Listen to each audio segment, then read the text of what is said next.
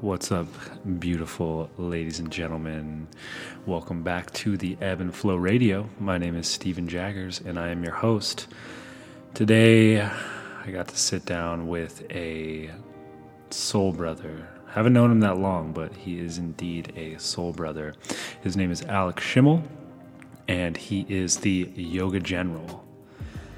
This conversation that I had with him, we went over so many different topics that are relevant as we are coming out of quarantine, a lot of things that we learned through quarantine, and yeah, it was channeled nonetheless. So let me know what you think. Tune in, and as always, if you can leave me a review on iTunes, that helps my little podcast grow so much, and I'll be forever grateful. Thank you guys so much. Let me know what you think. Much love.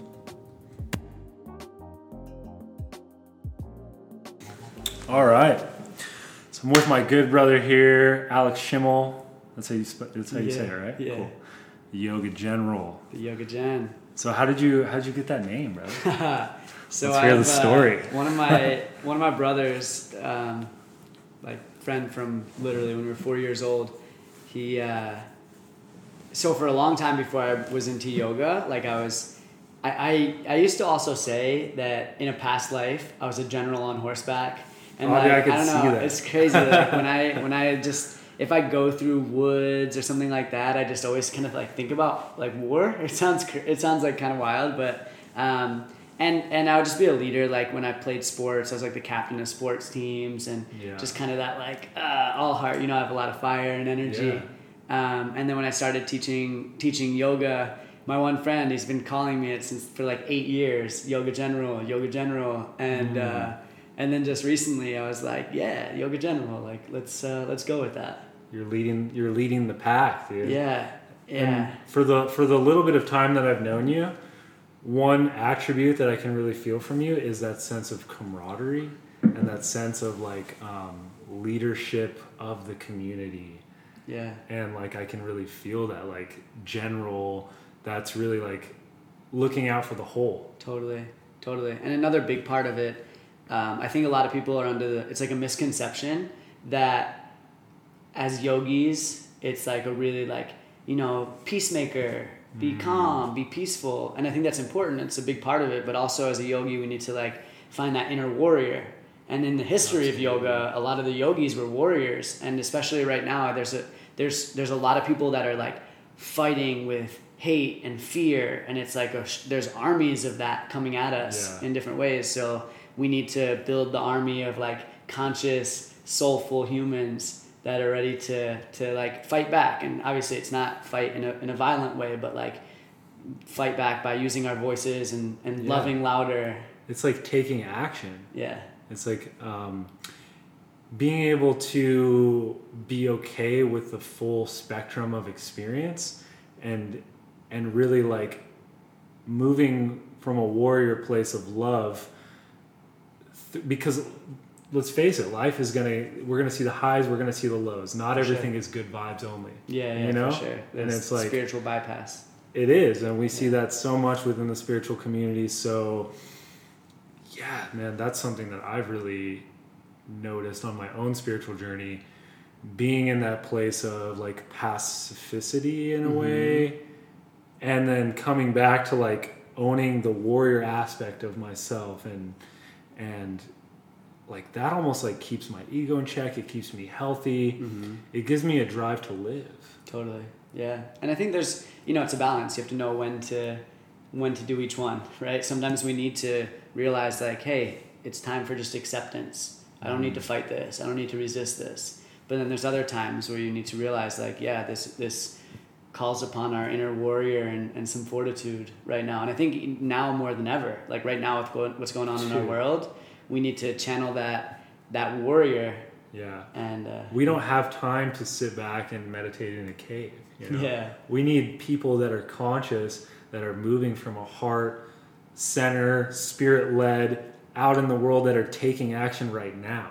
Yeah. Because we need change now. I love the phrase, and I heard it from one of my friends who's a yoga teacher, but the idea of just loving louder, because again, there's so much loud fear right now, and I really stay away from the news, but I know in like any glimpse of it, or even on social media, I can just see there's so many people that are like being attacked and taken over and conquered by fear.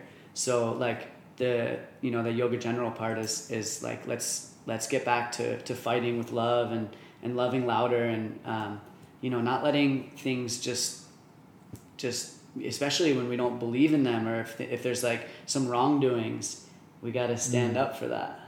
Yeah, we need leaders that are willing to, spread that message out into the public. And I love that, to love louder. Yeah.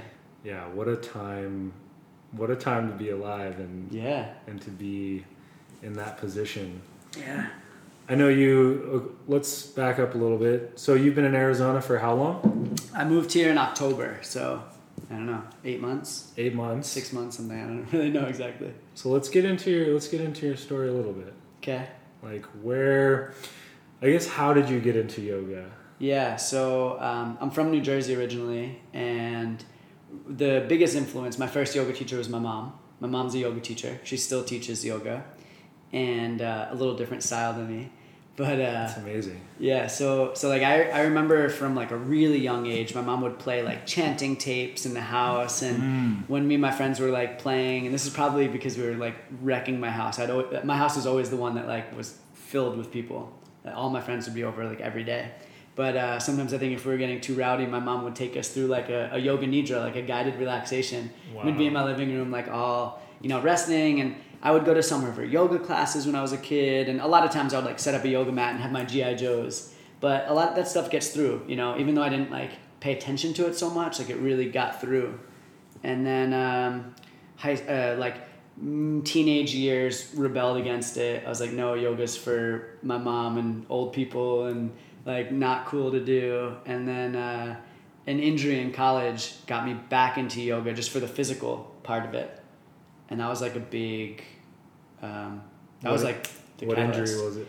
I was playing backyard football, and I was playing baseball for my county college, but playing backyard football, got tackled and landed on my shoulder, and and just to rehab that, I started to do different yoga poses and stretches and like eagle arms. That was like a big one, and it started to get a little better. But then I also realized that it was actually really helping me with like balancing, having fun, and kind of being a college kid, and also still doing well in school and athletics. Like there was a lot, and it helped me balance all of it. And I was like, all right, that's pretty cool. And then right around that same time, I just started to get more into spirituality. Like I reawakened to the spiritual part of me. That kind of slipped in through the back door of it, or what? You started connecting to your body more?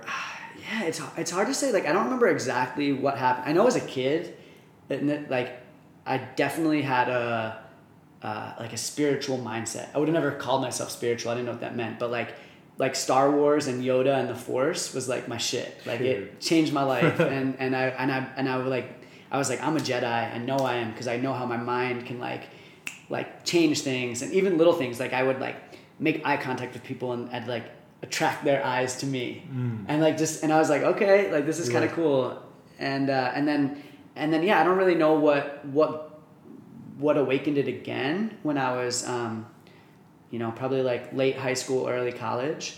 But I do know somehow I got the book 7 Spiritual Laws of Success by Deepak Chopra, and that kind of became like my guide to living.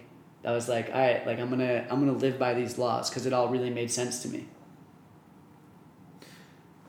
Yeah, it's amazing how, because I have a similar story as far as like having a core wound or an injury. Sports, I was very, very athletic, played sports, had an incredible injury that caused me to like step back and have to go about life in a different way, and like really connect to my body and start that corrective process of connecting back to like, okay, like one of my mentors, he says, the wound is a womb. Love that. And it's like the wound is where is the pregnant place where it gives birth to a new you. Yeah, for sure. And that injury helped a lot. And then started to get more into spirituality, like 7 Spiritual Laws of Success. And then I met one of my teachers, actually when I spent a little bit of time in Israel, and he was like the coolest guy. He was a natural doctor. Really like opened my eyes to plant medicine. I didn't really know much about it. Like I think I'd eaten mushrooms one time before that, but like totally recreationally, and like didn't know much about it. And then he talked about like plant medicine and kind of using it in a ceremony. And when I got back from Israel, this is a little bit further now, I'm like 21 years old, got back from Israel and ate mushrooms with two of my best friends, the one that called me the yoga general and another guy, in my backyard. And all the views, so like the 7 Spiritual Laws of Success, I believed it, right? Like I was like, yeah, all right, this makes sense to me. And then that journey, that night, it was like, wow, that it's 100%, it's real, like it's cemented. So it wasn't even just like a thought anymore. It was like, wow, this is truth. And that was also probably my first experience, like where I really like channeled spirit. Like the stuff I was saying, it wasn't anything I've heard before, and I was just like talking to my friends, and it wasn't my words, and it was just a really wild experience, and that definitely like set me off on a different trajectory.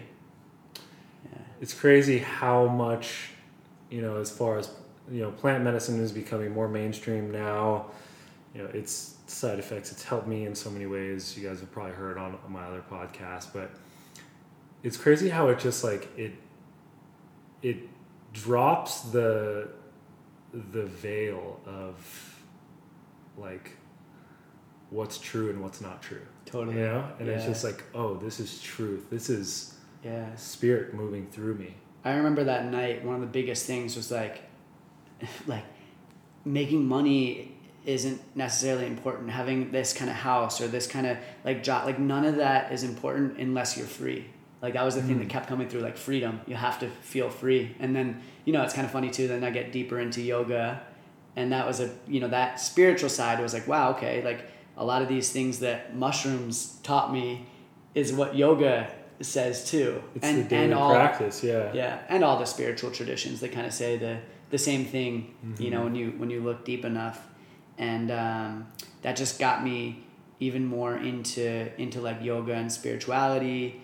And then the next big moment for me was because I was still like, I would dabble with it. There'd be days where I'd be like really in my spiritual practice and yoga practice and meditation, and then like 2 months would go by without any of it, right? Like I was really back and forth in that like physical world and spiritual world.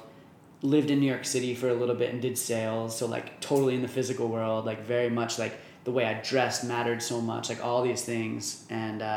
And then I got diagnosed with Crohn's disease, and that was the next like womb, like you talked about. Yeah. And how old were you? I think like 22. It was right after college. Okay. Yeah, and I was like, for a 22-year-old, like that just like flipped my life upside down, right? Like I remember I was going to bars with my friends and like ordering water, and it was just like weird. Like it was a hard time. But yoga and meditation became my medicine. It was like the best medicine. If I couldn't sleep at night, I could practice some yoga and meditate and breathe, and I would sleep well. If I didn't have energy, I could practice yoga and like be energized. And it was like the only time, especially at the beginning, I was like pretty sick and sick mentally because I like didn't want to accept this reality. It was the only time that I was like out of my head and into my heart and just like feeling good. And then really soon after that, I was like, I gotta share this. Like, this is medicine for me. I gotta share it. Do you feel like that's what the yoga did for you? Was like get you out of your head and into your heart? Or like, what about the yoga, the spiritual practice, like helped you like make it through those rough times? I think a big thing is even going back to these spiritual teachings that I'd started to read some different books. So like the 7 Spiritual Laws of Success. After that mushroom journey in my backyard, that was really powerful. I talked to my mom, like the next day or maybe even later that night when I was still like, kind of feeling the effects. And she gave me, Ram Dass's book, Be Here Now, that I actually have right here. That's the one right there. So I started to get these lessons, these teachings, and they're truths, like impermanence. So if I was feeling shitty, I was like, everything is impermanent. I realized that like this isn't going to last forever. And, so I had a lot of this knowledge, it still is a process of like, and I'm still doing the work of like turning knowledge into wisdom. So like knowledge lives in your head. When you like embody it, it becomes wisdom. And, but I do think that I would get like these little glimpses of like, everything's okay. Like, this is okay. You don't need to like resist so much. Like, it's going to be temporary. Trust the process, trust the universe, trust God. And, that's really what helped me. So I think that like my yoga practice and meditation at that time was like my way of talking to God. Yeah.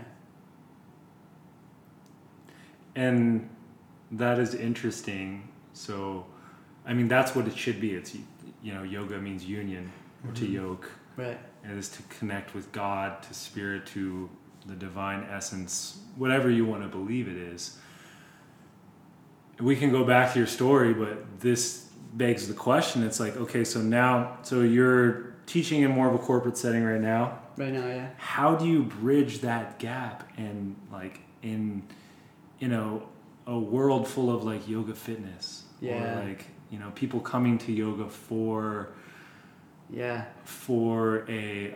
workout, or for a while I like, and it's funny because it's like definitely not so yogi to do it, but I would like really judge those like fitness yoga classes and like gym yoga, and I was like, that's just not real yoga. But like real yoga, it doesn't even have to do with a rubber mat. And, real yoga happens on a walk in nature. Real yoga happens for a lot of people when they're running or riding a bike or podcasting. Yeah, all of it.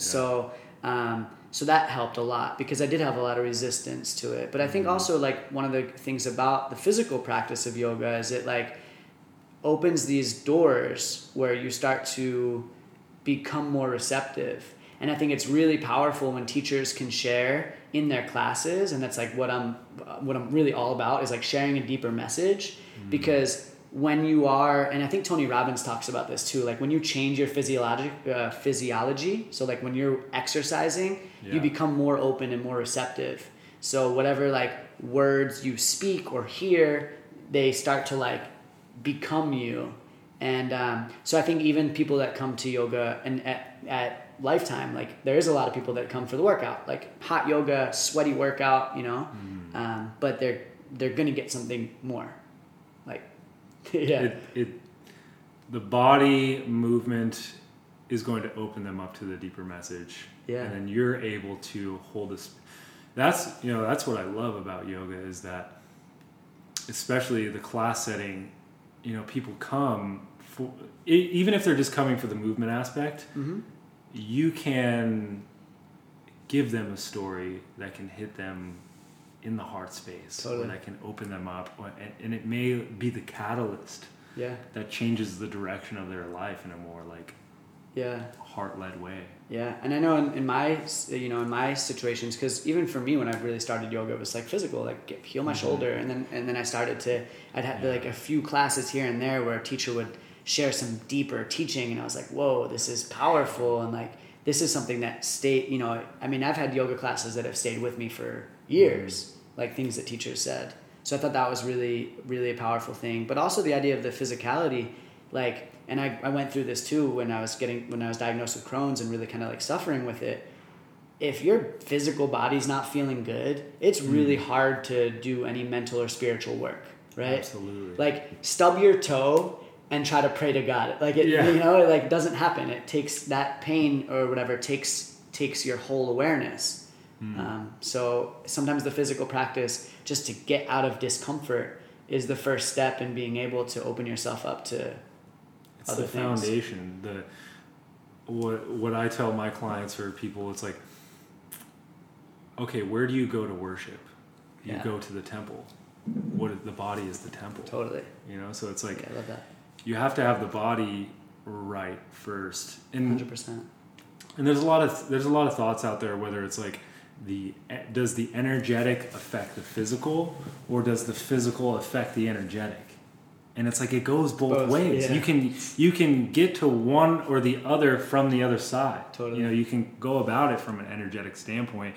You're eventually going to have to take care of your physical body. Yeah. You can take care of your physical body, but you're eventually going to have to get your mind in the right For sure. spot. It all matters. It all matters. And that's what yoga says, which is big too. Which is huge. Yeah. And for my community, I see a lot of people that are,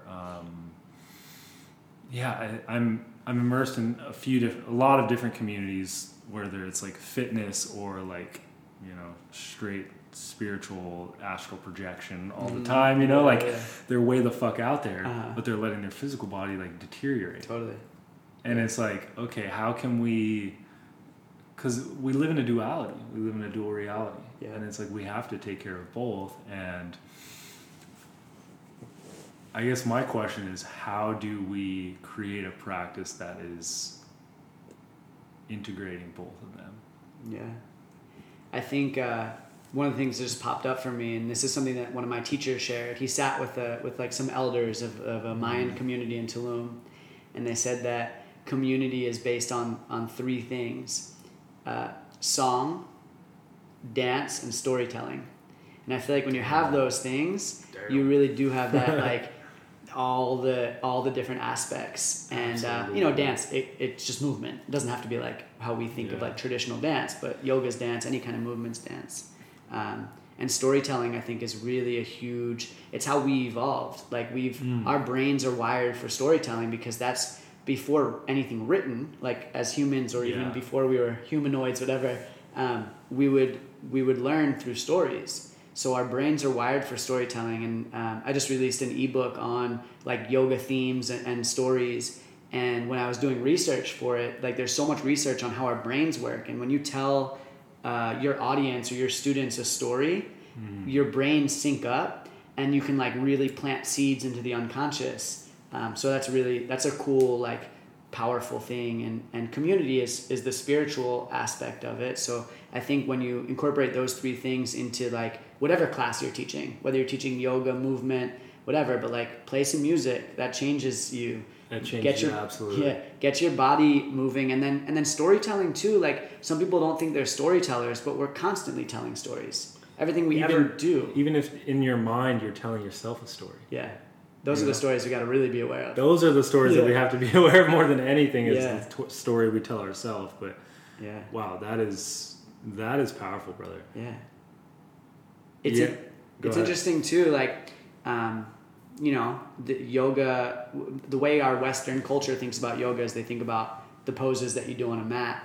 And now that I've even evolved more and learned more and studied different things, like I actually believe that from the dance part of those three things, the movement part of those three things, like I'm actually more into the kind of work you do, like the mobility stuff. Mm-hmm. Like I feel like that's even better for the body than especially the way that a lot of people in the West practice yoga. Like if you're like, people practice physical yoga or even exercise. A lot of people practice or exercise like from a mindset of like hating their body instead of loving their body.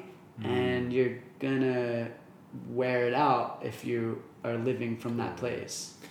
Yeah, I think from the physical aspect is like the body loves variety.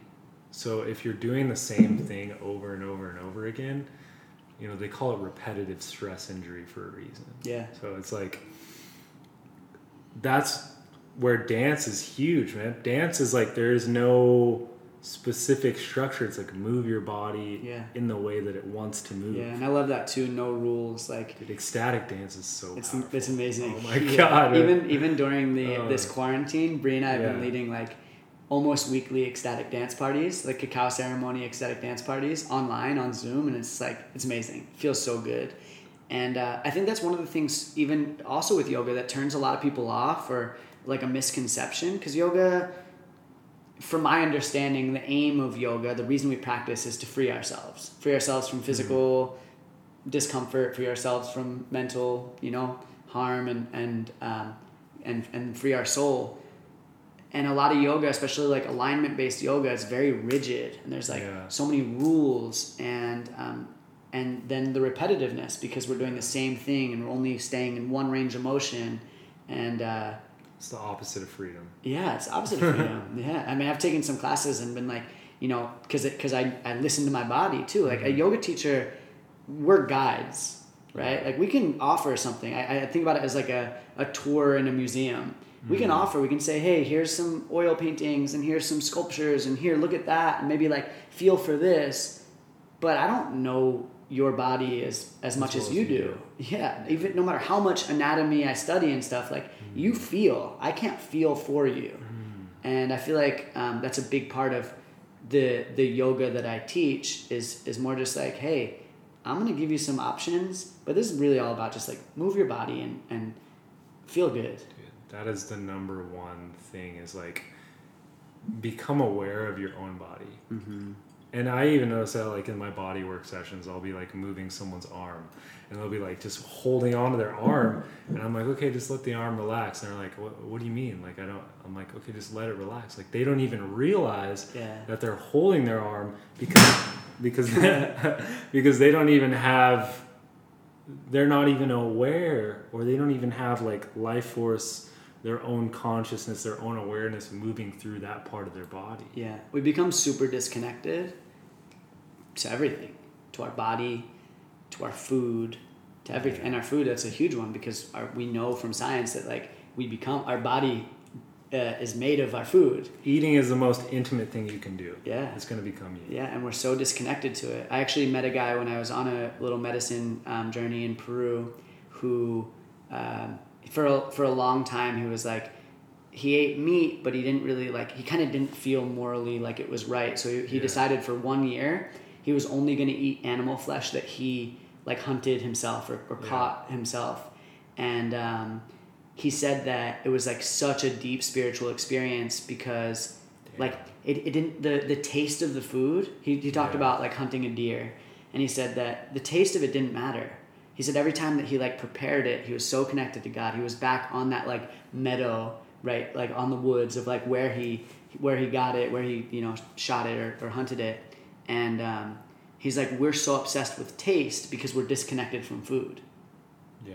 And the more, and that's a relationship that we should be connected to. And if you look at like how many people are involved in us getting food to our plates, in one way it's like, wow, amazing that we have these connections and these networks, but also like our ancestors, like you grew the food, you hunted it, you foraged it, like whatever, it was like direct, and then it becomes such a spiritual experience rather than just like this stuff we do for pleasure or whatever. It's like what's the long-term cost of that, because it's obvious it's not sustainable.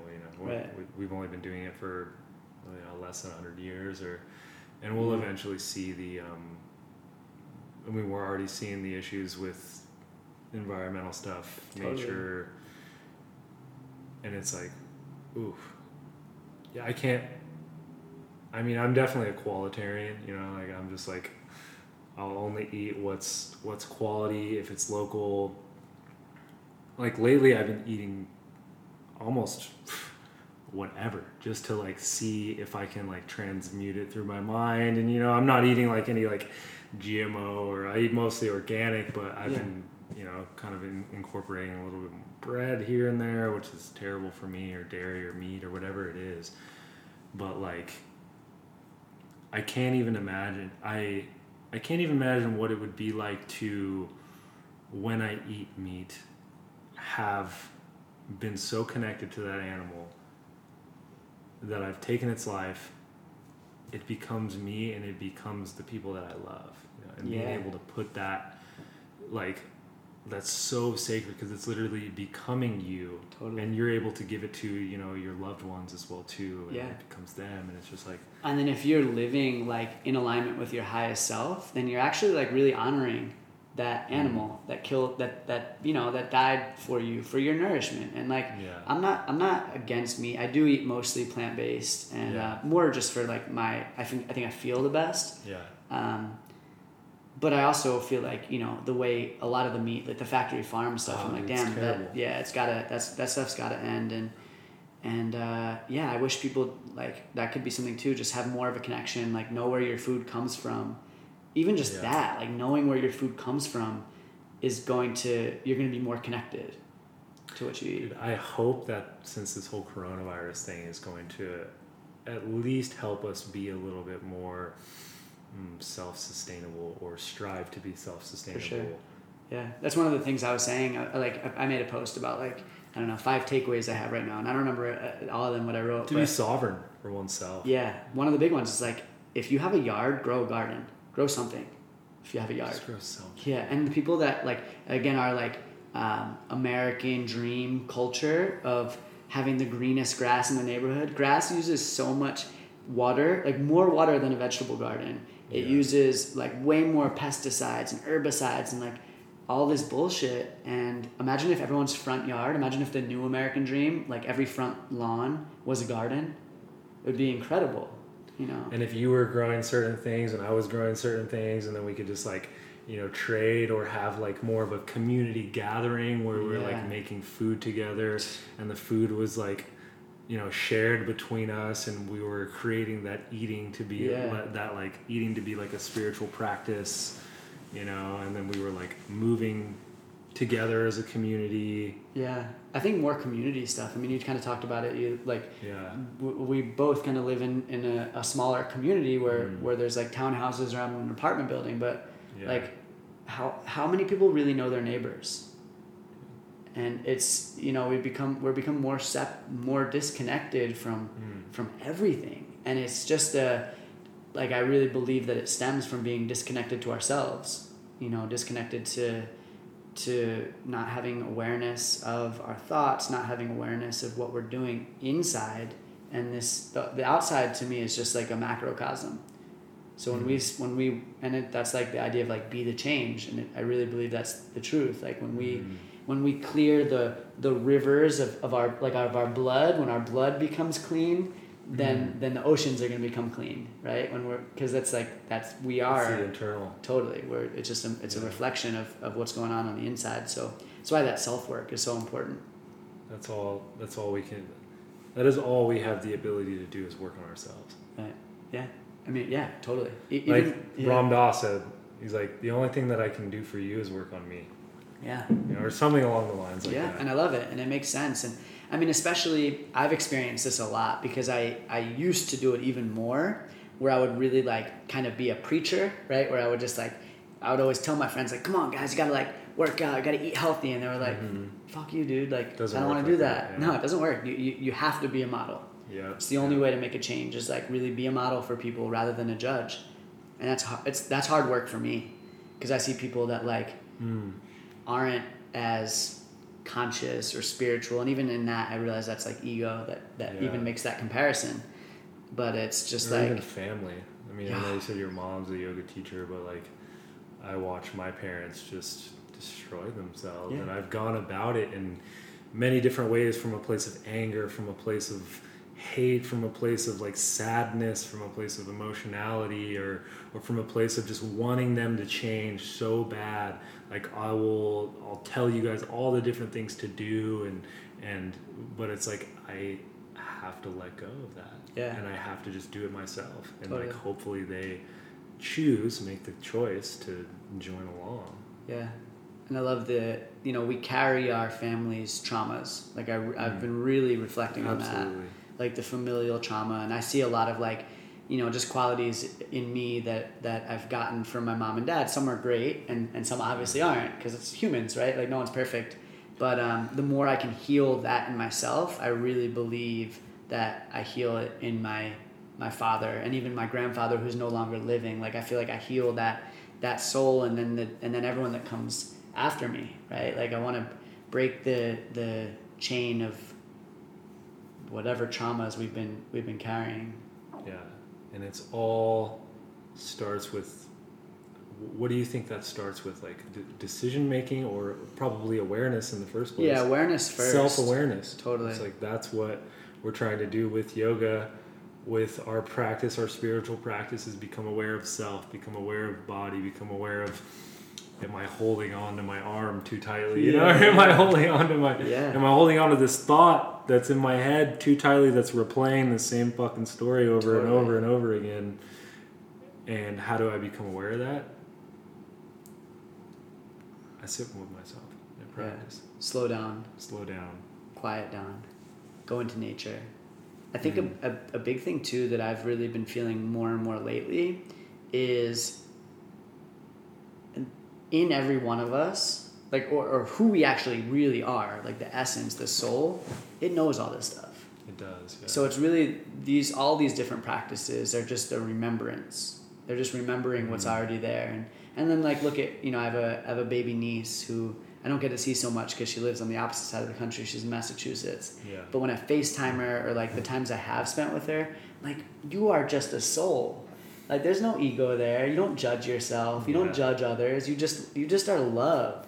And you're like so real. If she's sad, she cries, but then it's done.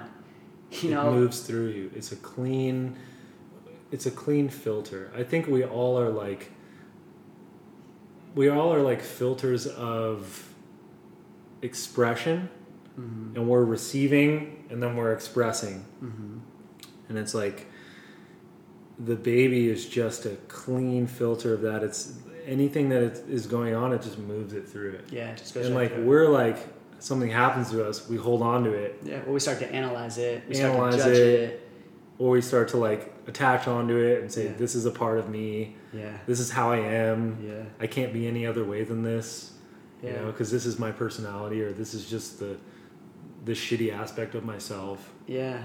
And then it's like, okay, then that becomes part of your filter, and then whatever is like you're taking in and expressing out of you, it is like leaving that imprint.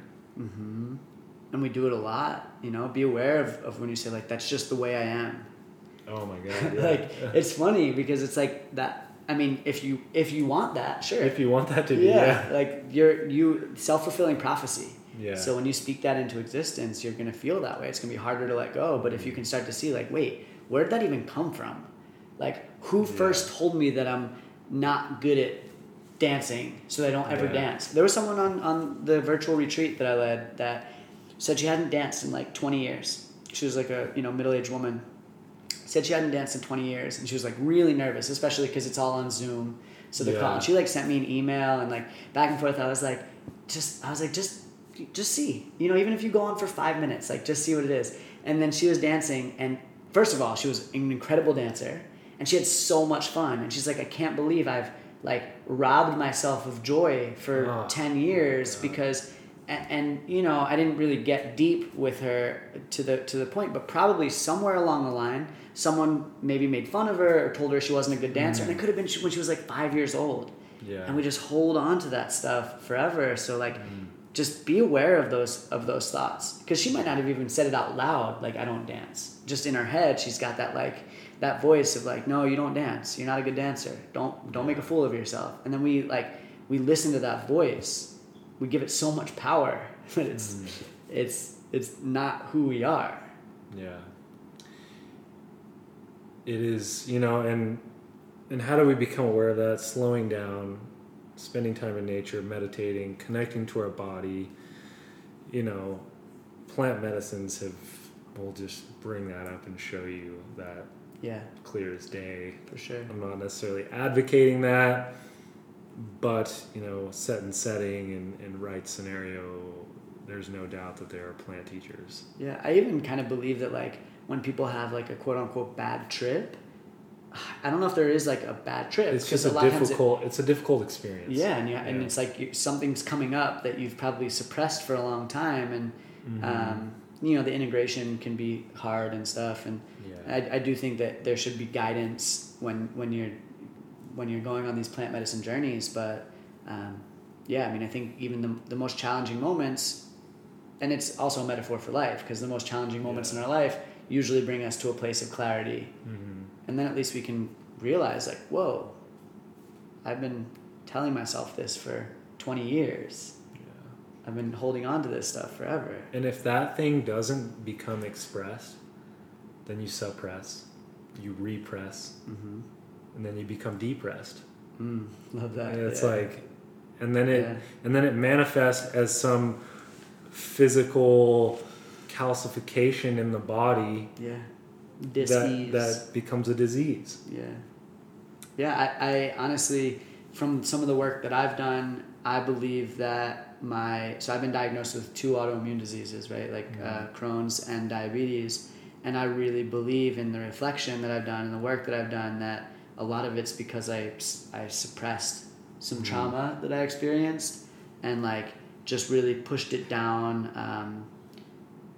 You know, and it was related to like my fam and my parents, and I think that, but also like it's not their fault, right? It like I chose to push it down, I chose to suppress it, and I think that was like a big part of a big root of that dis-ease. Yeah. That's you know, that's powerful that you say you chose that, because it's like, I believe that our superpower as humans is choice. Like, we have the choice to make every decision in our life. Yeah. And it's like that, if So you don't like what the result of your life is, look at what you are choosing unconsciously. Yeah, love that. So free will, you believe that's all free, like? I believe that we are, you know, we are happening to the world and the world is happening to us. It goes both ways. But I do believe that we have the power of choice to make decisions, and our decisions are going to give us a direct reflection of our reality. Man, I've made some shitty decisions and I've been in a place of hell, you know, from it. For sure. And, you know, especially the decisions that we make unconsciously. Yeah. Where we're not even aware that we're choosing this thing, but every action that you make, you're making a choice with that action. For sure. And thought too. I mean, to an extent, like in the words, especially thoughts, it's a little harder to gain control over. Yeah. But like the words that we speak, we choose them. And there's something that I've been, that I just really believe in this idea of like radical responsibility and radical acceptance. And like, to an extent, everything in your life, you have the responsibility of. And it doesn't necessarily mean that the actions, that the things happen. I don't even like saying happen to you, because I do believe everything happened for you. Yeah. But your response is your responsibility. And if you go to a deeper level of like karma, which I really believe in, like cause and effect. You might have chose that. You kind of chose that. Like everything that's happened for you, and it might not have even been in this lifetime, right? Like obviously, consciously, I wouldn't choose to be diagnosed with diseases, right? Yeah. But I made a lot of choices like in my childhood and in college where I ate a lot of shitty food and drank a ton of alcohol, and or you probably wouldn't be where you are now, affecting, you know, tons of people's lives in a radically positive way. Totally. And I also realized that I'm a really privileged human in a lot of ways, and I really do feel blessed with like my mind and like the life that I've had. And if those things hadn't happened for me, I wouldn't be able to relate as well to other humans that are suffering. Absolutely. Because I went through most of my life, like literally, if you talk to me when I was like in college or like maybe late in high school, I'd be like, I don't really know what stress feels like. I would say that to my friends. It's like, I don't think I ever really get stressed, you know? And then like, definitely there was a period of my life where there was a lot of stress, but I think also that was part of my suppression. Yeah. I didn't feel stressed because I didn't let myself feel it. You didn't let the stress was just being held on in the body. Yeah. You probably weren't consciously processing the stress. Right. Yeah. It's interesting because I have this thought or this idea. It's like, and I believe this is a truth, that, okay, what's the number one killer? The number one killer is stress. You know, there's good stress, there's bad stress, but chronic stress, you know, stress over time weakens the body to where it can't fight things off. Thus, we start to develop some sort of disease from that. Right. So what is stress? Stress is pressure. If I'm going to stress you, I'm putting some sort of external pressure on you. And it's like, okay, how do we get rid of the pressure? We have to the pressure, or we have to express. And if we don't express, then we suppress, repress, and we depress. So it's like, I think finding routes of expression are ways that we're going to move the stress through our filter. Yeah. And figure out how to move it through our body, whether it's dance, whether it's yoga, whether it's... Well, there's fucking screaming. Screaming. Really, that's like, cathartic as fuck, dude. It's like some of the most healing things is I've gone out on these mountaintops and just screamed my lungs out. Yeah. And I feel so much better. For sure. And I think especially as men, because men, we grow up again with this like image that like we're not really supposed to feel. We're not really supposed to be like, sensitive and so I think that a lot of men and men also are the ones that have way more heart disease, and it's mostly men that are dying of COVID, and because I think that there's not a healthy expression, or a lot of men don't believe they have a healthy way to express. Yeah. And I think that's another like part of my journey that I want to move into more, is like just help other guys realize that like, hey, you can do these things. And I there's times where I get like, I'm a yoga teacher. Like I get angry, I get sad. Like I feel everything, and you're supposed to. Totally. That's part of the human experience. Yeah. And I know that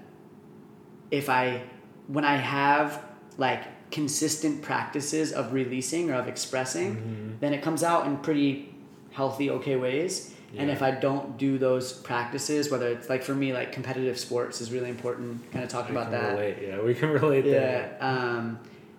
Bree and I have been teaching a class that we call the release, where it's like a mix of yoga and like kind of like calisthenics and different movements, but we use our voice a lot. So we're like yelling while we're like going through the practice, and it's like super healing. And like those are great ways for me to release. And if I don't, then it comes out in other ways that's like not my highest self. Yeah, totally. I've experienced that for sure. Yeah. Dude, I've been inspired just watching, through this whole quarantine thing, just watching you continue to show up for your community as far as digitally, holding the 30-day online retreat. Yeah. Dude, how was that? Like what did you learn through that? Or like what was your experience? It was really special. Really special. To just be holding connection through a digital space. Yeah. First of all, it's way it can happen. That was my first thing. Like you can connect, you can have connection, you can have community online, and so that was like really powerful in itself. But really, the whole experience, I didn't think much about it or plan much for it. Like Lifetime shut down, and I was supposed to have a retreat in Tulum, and I knew that was canceled, obviously. And I was like, well, this is just it. Let's have a virtual retreat, because everyone's teaching classes, and I'll be honest, like my favorite thing to do is not just teach yoga classes. I think that's like the most shallow of a connection or impact that I have. But like when you can do deeper work and have conversations, like it's a lot powerful. So I like created this retreat, and it was really, a lot of it was channeled. Like looking back now, it's kind of wild, like how much I was in such a place of creation, like created so much, wrote more than I've ever wrote. And like in the middle of the 30-day retreat, I also wrote this ebook. Like there's just like so much creation, and it didn't feel like a lot of work. And I think it really was just like channel, like most of it was channeled, but it was powerful. I mean, for me, like I haven't felt at all in fear of anything. Like haven't felt in fear of COVID, haven't really felt in fear of economic impact. Like, and I think that really helped, like doing that work every day. And then the people that went through it, like some of the testimonials that I got, the things that people have said to me, and it's just like, it's kind of mind-blowing and humbling too, especially from the fact of like, it doesn't feel like I did it. Like even right now, like it doesn't feel like I did the work, because it wasn't work. It just really like, it just flowed, and I trusted it. Yeah. I was like, I don't know, like something would come through. Yeah, spirit moved through me. And like, even things like on the retreat, I love playing games. Like I love having fun. I believe that's like the most spiritual thing you can do, is have fun. So we did like an online scavenger hunt, and I'm pretty sure that like just came through. I don't think I like saw it. A lot of things that, I'll see something somewhere and I'll apply it in my life, but I think it just came through, and it was so much fun, like just, and like we did some crazy stuff on the scavenger hunt, like just different items. What was the most crazy thing? Like some funny things. One was spoiled food, like expired food. So that was funny. Everyone like ran to their fridge, and like everyone had some expired Laughter food. Is so healing. Yeah, and I was like, throw that shit out.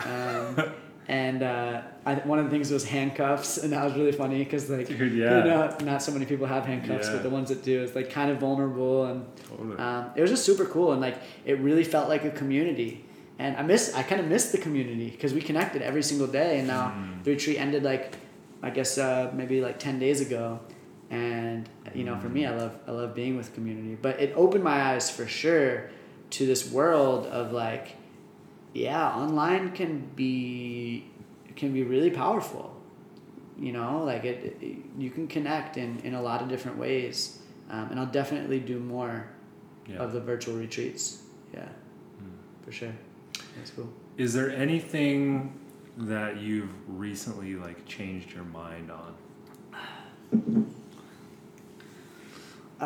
Any core values, any long time belief or anything? I think one of the really big things recently that's changed for me, and this actually came from Danny, from your girlfriend. She told me to read The Surrender Experiment by Michael Singer. Oh yeah. And I read that book, and it I've really been kind of following that, where I'm just surrendering, whatever life brings me, I know is good, and I know the divine intelligence is a lot more than my ego intelligence, and that's helped a lot, because in other ways I would resist or analyze and judge a lot, and now I'm so that's been a big one for me, to just hey, this is good, I'm right where I need to be, and that's a good knowledge versus wisdom.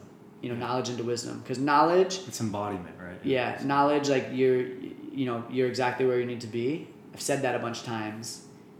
Now I really you feel that in your physical body. Yeah. So that's been a really big thing for me, is to just surrender to what is. And the more I'm doing that, I'm starting to realize that that's actually what freedom is. It's not or even heaven and hell, whatever you want to say, or freedom, the aim of yoga. It's not something that you're working towards down the line.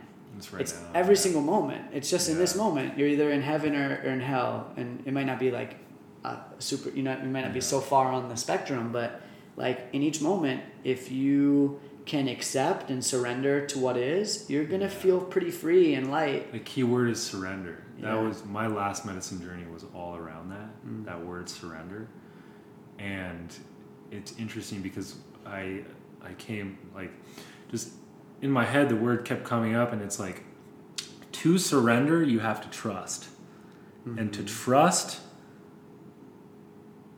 you have to just know that you're in the right place. Yeah. And to trust, you have to surrender, and surrender, you have to trust. Yeah. And it's if you're doing those two things, then you can be present in your life. Totally. You're not thinking, you're not stressing on the future, or pouting over the past, or whatever it is. You're surrendering. Yeah, it's beautiful. And I think another thing that I've changed my mind on lately, or I guess I'm being more God connected, and less afraid to even use the word God. I used to really avoid that word, because I know not everyone believes in God. Yeah. But everybody in some way has God to them. If you say that word, their picture of their God will come up. Yeah. And I'm definitely just having more conversations with God or spirit, and asking spirit to come through. Something I do now before I teach yoga classes is I'll just say spirit, come through. And I don't know if I'd recommend it to any yoga teacher, but I haven't been planning my classes at all. I'll plan a playlist, but I haven't really even been planning what to talk about, what message or theme. I just, spirit, come through me, please, thank you for allowing me to be a vessel for you. And I think that it's allowed me to be more creative. Well, God is creator. So when you're in connection with God, your expression is going to be more creative. Yeah. And it's just that's been a really powerful thing too. And I think part of my mission now is to also get more people to connect to God, source, spirit. It's powerful, brother. Yeah. That's the Lord's work. Yeah, for sure. So I know you have a digital ebook coming out. Yeah, just released it last night. How does that feel? Just sent it out. Felt really good. I mean, I've done it before. And it's always really scary to do things for the first time. Yeah. You know, and I think also like that surrendering, my old self would very much be like, I hope they like it. I hope everybody likes it. You know, like really, and I even, that's something that even came to me. It's funny, like, you know, anything can be your teacher when you like awaken. But I played golf by myself the other day and walked 18 holes. So, and like didn't get on my phone at all. So it was very much like a meditation. I was very much with my thoughts, and I realized, and I played really well. And I realized that like when I'm with people, I don't play as well because I put pressure on myself to impress. And that's been a big thing for me too. And I think that like, you know, in the past, if I released this ebook, I'd be like, I really hope it impresses people. And for me, it was like, look, I did the work that came through. It's been really this, it didn't start as a book. It started as a resource for me. And now I'm like, you know, there's going to be some people that love it, that are going to have amazing, you know, like it's going to really elevate their teaching in their lives. And there's going to be other people that don't like it. Dude, then that's all that matters. Yeah. You know? Yeah. And being okay with like not being liked is like another big part of like piece of work for me. Same, brother. And the more you can do that, most people's the thing that holds people back from creating whatever they're working to do, right? The program, writing the book, like it's they're afraid like starting a podcast. Yeah. It's people. It's like you're kind of afraid that people aren't going to like it or aren't going to like you. People are going to hate on you, or like for some reason it's like that's going to happen. But you're also going to have people that are inspired. Totally. You know, and that are going to love what you put out. Yeah, and even if you just, if you just impact one person, amazing. Absolutely. There's a really cool story I want to share real quick. Yeah. When I moved to Michigan, so Michigan is where I lived before Arizona. I came from New Jersey. At Lifetime in New Jersey, like the yoga community there in Mount Laurel was insane. I would literally have like 80 to 100 people in most of my classes, like just madness. You teach on the basketball floor, or where our studio was huge, and like literally no space, like mats would be touching. Yeah. But it was just such a powerful thing and like amazing community. And then I went to Michigan, and no one taught the style that we teach at Lifetime. Yeah. That I learned from my teacher Johnny. No one taught that style in New Jersey, so I really like stood out, and that's a big part of why, because the style is like it works really well, and that was a big part of why the community was so strong. And then I moved to Michigan to learn from Johnny because he was there, and I went from having 80 people in my classes to like 8 people in my classes, and it was really a challenge for me. One, like that same ego, like wanting to be liked, but also, you know, it took more energy to teach to a smaller group. Like I didn't have as much to feed off of. Yeah. And it was just a struggle in a lot of ways. And I met this guy who shared this story with me about a rabbi he was a really popular rabbi who would give like these talks and lectures, and he would do it in a lecture hall that would hold like 200 people, like packed houses, every class. And there was a huge snowstorm, and this might have been like Brooklyn or something, I don't know. Yeah. Huge snowstorm one day, and the rabbi went to class anyway, but when he got there, only 2 students came to class because it was, big snowstorm, everyone stayed in. And the rabbi started his lecture, like he always does, and had like so much energy, so much enthusiasm, filled up the entire auditorium with his voice, like just gave so much heart and soul into this lecture. And the 2 students that were there afterwards were like, Rabbi, like that was incredible, like amazing, but it was just the 2 of us. What was that all about? Like having that much energy, like you could have just sat down and talked to us. And he said, you thought I was just teaching to the 2 of you. He said I was teaching to you, but also your kids and their kids and their kids. So when we impact just one person, it's a huge chain of people, and like that's how you create these ripples, right? The ripple effect, like make a difference in one person's life. It's Smile, affect everyone in their community. Yeah, that's powerful, brother. Yeah. So again, like you create what you want to create, whether it's a podcast or a book or a course, and even if one person has a good experience, you're making a big difference in the world. Yeah. Because that one person is going to affect, the 10 closest people to them. Those 10 people are going to affect the 10 closest people to them. And then you create these really strong ripples. So that was huge for me. And that's something that I try to remember when I do things like release a new book. Because again, I know, and also I looked, there really was no resource for me. I love theming, but I couldn't really find any theming books out there that I liked. There was one that I got from Amazon. It was like $10, Yeah. And for me, I was like, damn, well, this work I've done for so long. So my ebook is $55. And there's people that came to me and they're like, what? You're charging $55 for an electronic book? So that was another thing too, where I was I had to get over that. But honestly, it could, for some people, it's going to be, $1,000 value. Absolutely. Because they're going to have such a bigger impact on their classes. And then there's also going to be some people that might not even read the book. That's just the reality of it. But that's out of my control, and I just, so it's been a really cool experience doing this because it was something new. But I also think that there's definitely going to be more books in my future. Absolutely, and you made it happen, and that's what matters. I made it happen. You birthed that. Yeah, Spirit helped. Yeah. Dude, well, you embody the storyteller archetype very well. And, thanks. I think we'll wrap it there, brother. Sounds great. Absolutely a blessing to drop in with you, brother. Yeah, we'll do this again. Definitely, for sure. Great conversation. Yeah. Yeah, all right, man. Much brother. love, dude. Yeah, thank you.